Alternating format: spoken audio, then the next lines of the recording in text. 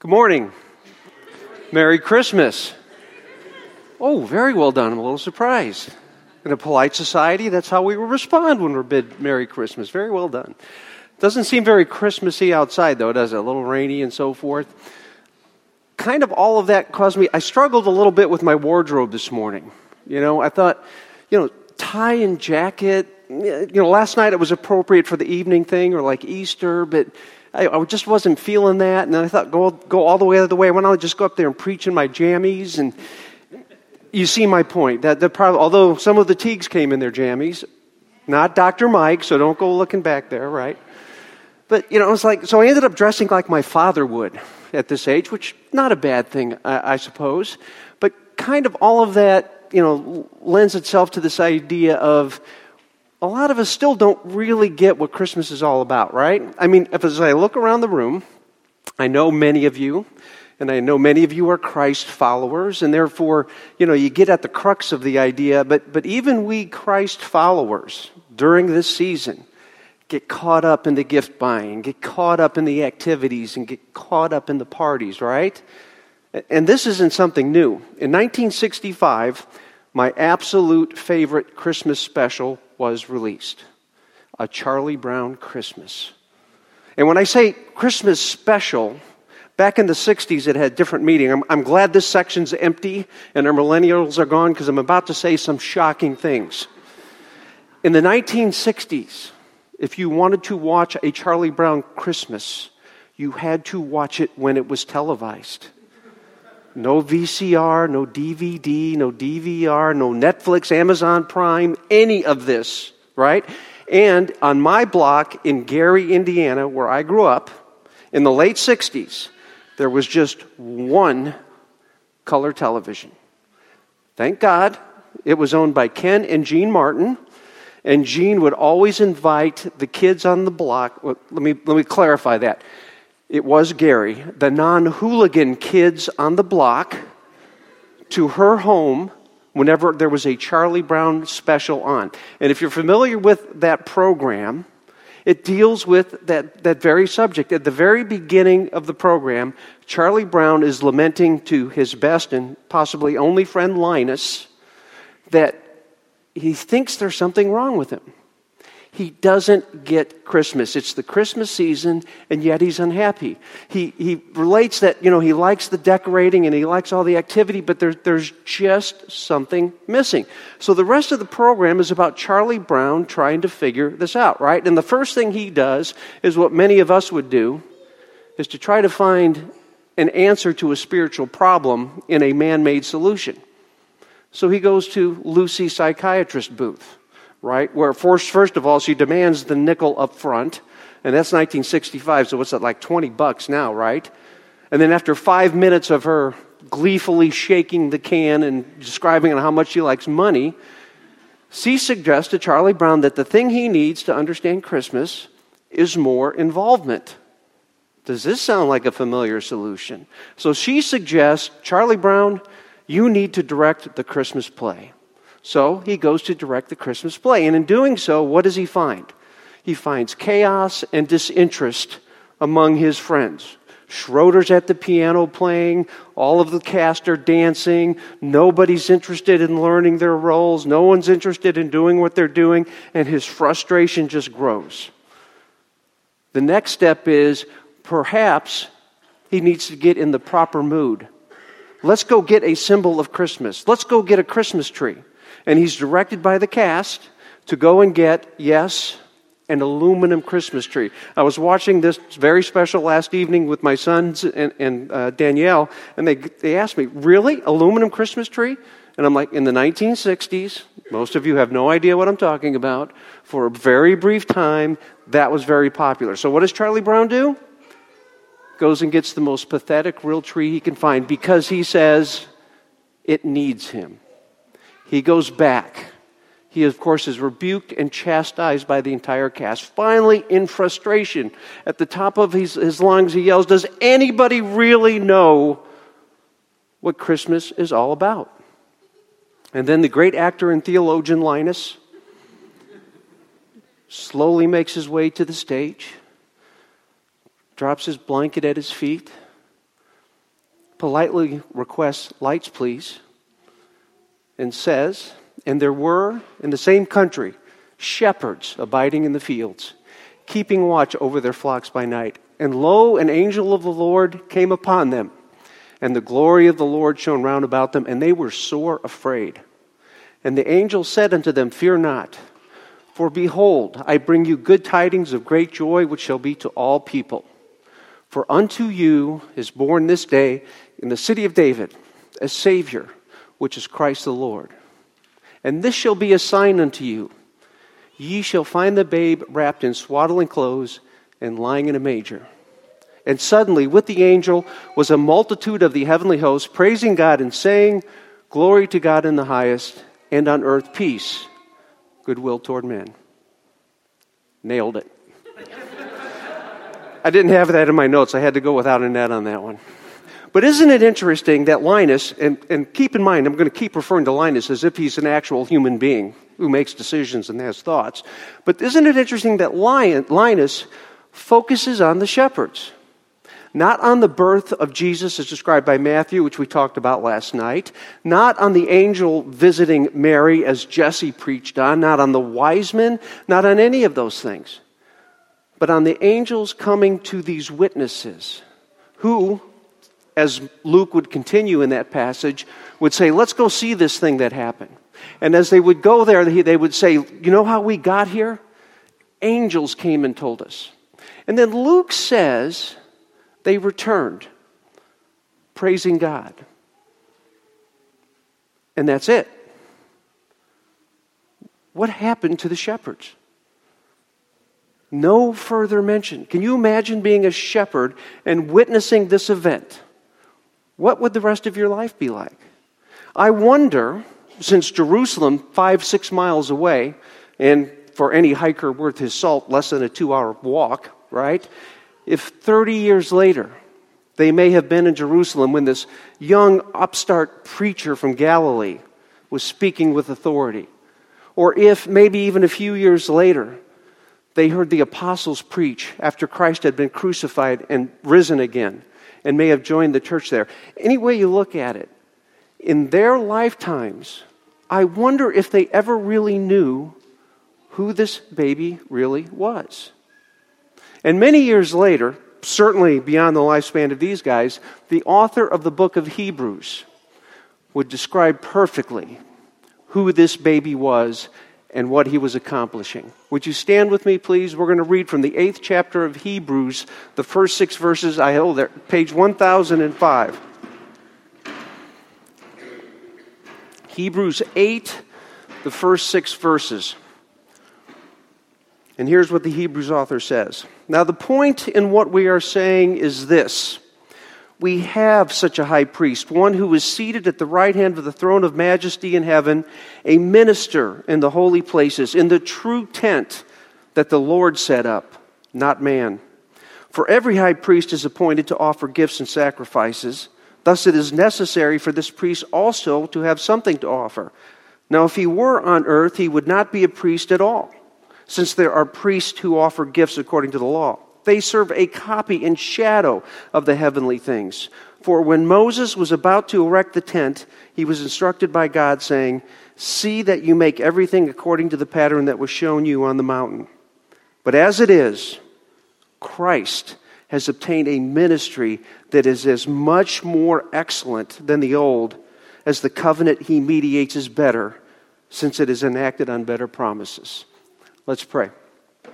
Father God, we thank you for your word. We thank you for how you have completed your word to us, how you have shown us the fulfillment of what you promised so many centuries ago. Father, we ask that as we look at your word, our hearts would be warmed, our hearts would be encouraged, and that we would find our home in you and in who you are. In Jesus' name, amen. You may be seated.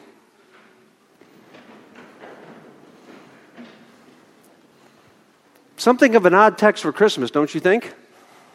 I mean, priests and tents and Moses and sacrifices. Where's the baby Jesus? Where's the angels that Linus just spoke of? Where's the multitude of the heavenly hosts, right? But you know who would understand this text? You know who this text would make sense to? The shepherds. The shepherds were almost certainly Jewish.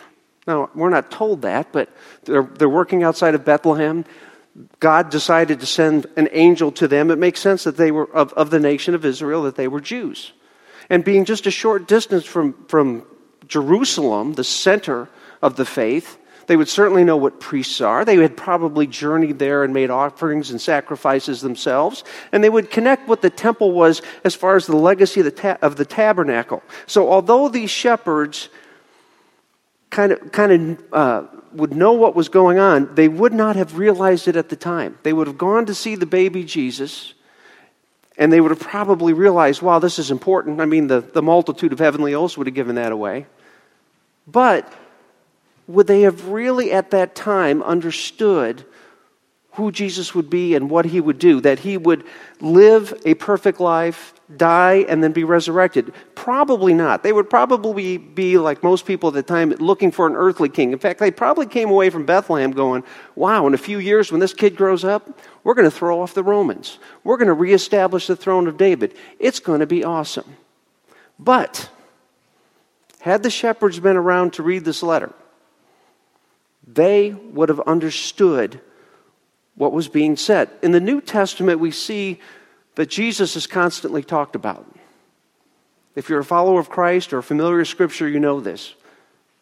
The New Testament constantly speaks of Jesus, but so does the Old. And the shepherds who would have been familiar with what we now call the Old Testament would have been able to connect the two. After the Exodus from Egypt, God gave the law to Moses. That included the moral law, which centers on the Ten Commandments, how we're to act, the civil law, but also the ceremonial law. The ceremonial law of the priests and of the tabernacle. The tabernacle, this tent of meeting, the meeting place of God and his people. And that's what the Hebrews author is referring to here in verse 5. He says this, "For when Moses was about to erect the tent, he was instructed by God, saying, 'See that you make everything according to the pattern that was shown you on the mountain.' Moses was to oversee the construction of this tabernacle and its content, and the Hebrews author explains why.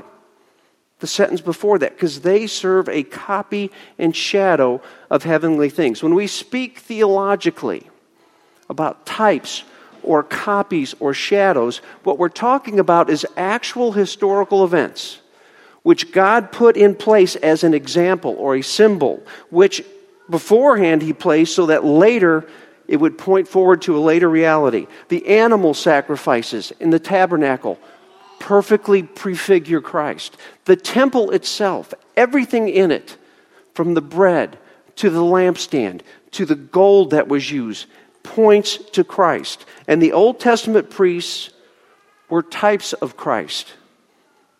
What the author of Hebrews is saying is that this type, this copy, this shadow that had been represented historically has been fulfilled.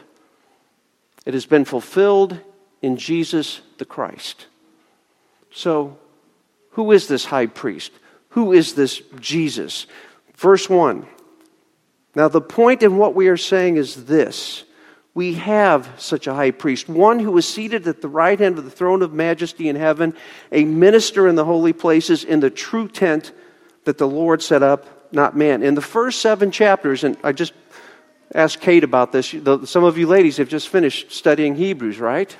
So you know that in the first 7 chapters of this letter, of this sermon, the Hebrews author is making a case. Much like Romans, you may be familiar with Romans. You've heard of Romans, yes? That's what I thought so. He is building a case. He's building an argument. And in this case, what he is saying is that we have an infinitely superior high priest to anything in the temple, to anything in the tabernacle. He starts by saying Jesus is superior to the angels. He describes how Jesus is superior to the law of Moses. Not only the law of Moses, but to Moses. And he calls on the example way back in Genesis of Abraham and Melchizedek, this kind of mysterious king priest to whom Abraham, the father of Israel, paid a tithe and gave honor. And that's who we have. What the author of Hebrews is saying is this: Jesus supersedes and surpasses all that has come before. And Jesus himself told us that. In one of those famous little back and forths between Jesus and the religious leaders of the time, he made the claim that he was God. And they questioned him on that. And his response was this: before Abraham was, I am. If any of those shepherds had heard those words, if they were there when Jesus was speaking, there'd be no question in their minds as to what Jesus was saying. Jesus was saying he is superior in person to all who had come before. He is God in the flesh. What else is the Hebrews author telling us about this great high priest? That he is also superior, not only superior in person, but in where he ministers. Again, in the middle of verse 1. He is seated at the right hand of the throne of majesty in heaven, a minister in the holy places in the true tent that the Lord set up. This is the Hebraic way of saying Jesus is now and forever in heaven next to the throne of the Father. And these shepherds would have understood that. Not in a man-made tent, but in heaven, a tent made by God. Our great high priest is seated in heaven at the right hand of God. And finally, his ministry is superior to that of the priest. Verses 3 and 4. For every high priest is appointed to offer gifts and sacrifices. Thus it is necessary for this priest also to have something to offer. Now, if he were on earth, he would not be a priest at all, since there are priests who offer gifts according to the law. What did the earthly high priests do? They offered gifts and sacrifices continuously, over and over again, because their sacrifices were symbolic. They were insufficient to cover our sins. But verse 6, what does Jesus do? But as it is, Christ has obtained a ministry that is as much more excellent than the old as the covenant he mediates is better. Christ made one sacrifice, once and for all, never to be made again. Our sin, our guilt has been banished through Christ and his sacrifice, the only effectual sacrifice of the perfect Lamb, the very Lamb of God. Our iniquity has been taken away, our sin has been purged now and forever. So what then is our high priest ministry? He sits at the right hand of the throne of majesty in heaven, interceding on our behalf. The news to the shepherds in Luke was this: the true high priest, the ultimate high priest, the only effectual high priest has come. His name is Jesus. He is both king and priest. He is the exalted Lord, the Son of God, seated at the right hand of the throne, and he intercedes on our behalf before the Father. Now, I don't know what happened to our shepherds. If one of those shepherds was, say, 15 years old at the time of the birth of Christ, he would have been about 45 when Jesus was conducting his ministry. He'd be about 50 when Christ was resurrected. And, of course, he'd be in his 70s at the time this letter was written. But it seems to me they must have had a role beyond simply being the witnesses of Christ's birth. Luke records, as we said, that they shared the news and they went back to what they were doing.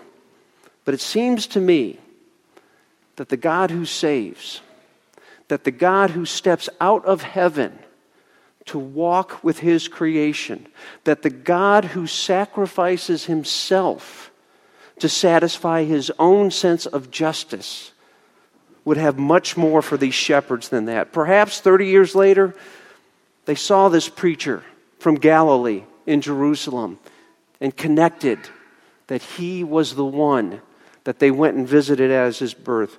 Perhaps they were amongst the broader disciples of Jesus. None of the 12 were identified as shepherds, and they were all from Galilee. But Scripture identifies this broader group of followers. Maybe the shepherds were there. Or maybe the shepherds, after Christ's resurrection and ascension, became a part of that first Jerusalem church who devoted themselves to the apostles' teaching, to fellowship, to the breaking of bread, who praised God and whose numbers were added to daily. I don't know. Whatever the case, we, like they, now have a great high priest interceding on our behalf at the throne of heaven, having made the ultimate sacrifice for us. And that, Charlie Brown, is what Christmas is all about. Right now, we're going to move to a time where we celebrate another ceremony, a ceremony instituted by Jesus the night before he was betrayed, in which he broke the bread and said, "This is my body, which I am going to give for you." And then he instituted that new covenant that the Hebrews author was referring to. He said, "This cup is my blood," the new covenant that he is making, that God is making with man. Here at Redeemer, we celebrate communion by dipping the bread in the cup. There are 2 cups, one with wine, marked with twine, one with grape juice. I think there'll just be a station up here. Let's pray. Father God, we're thankful for the gift of the great high priest, the gift of a Savior, the gift whose sacrifice was enough, that completed the washing of our sins, the washing of our iniquities, that made us whiter than snow in your eyes, Father. We're so thankful that you had chose to love us and to demonstrate that love by sacrificing yourself. And we just lift up your name this morning as we celebrate the birth of that Savior and the life he would live. In Jesus' name, amen.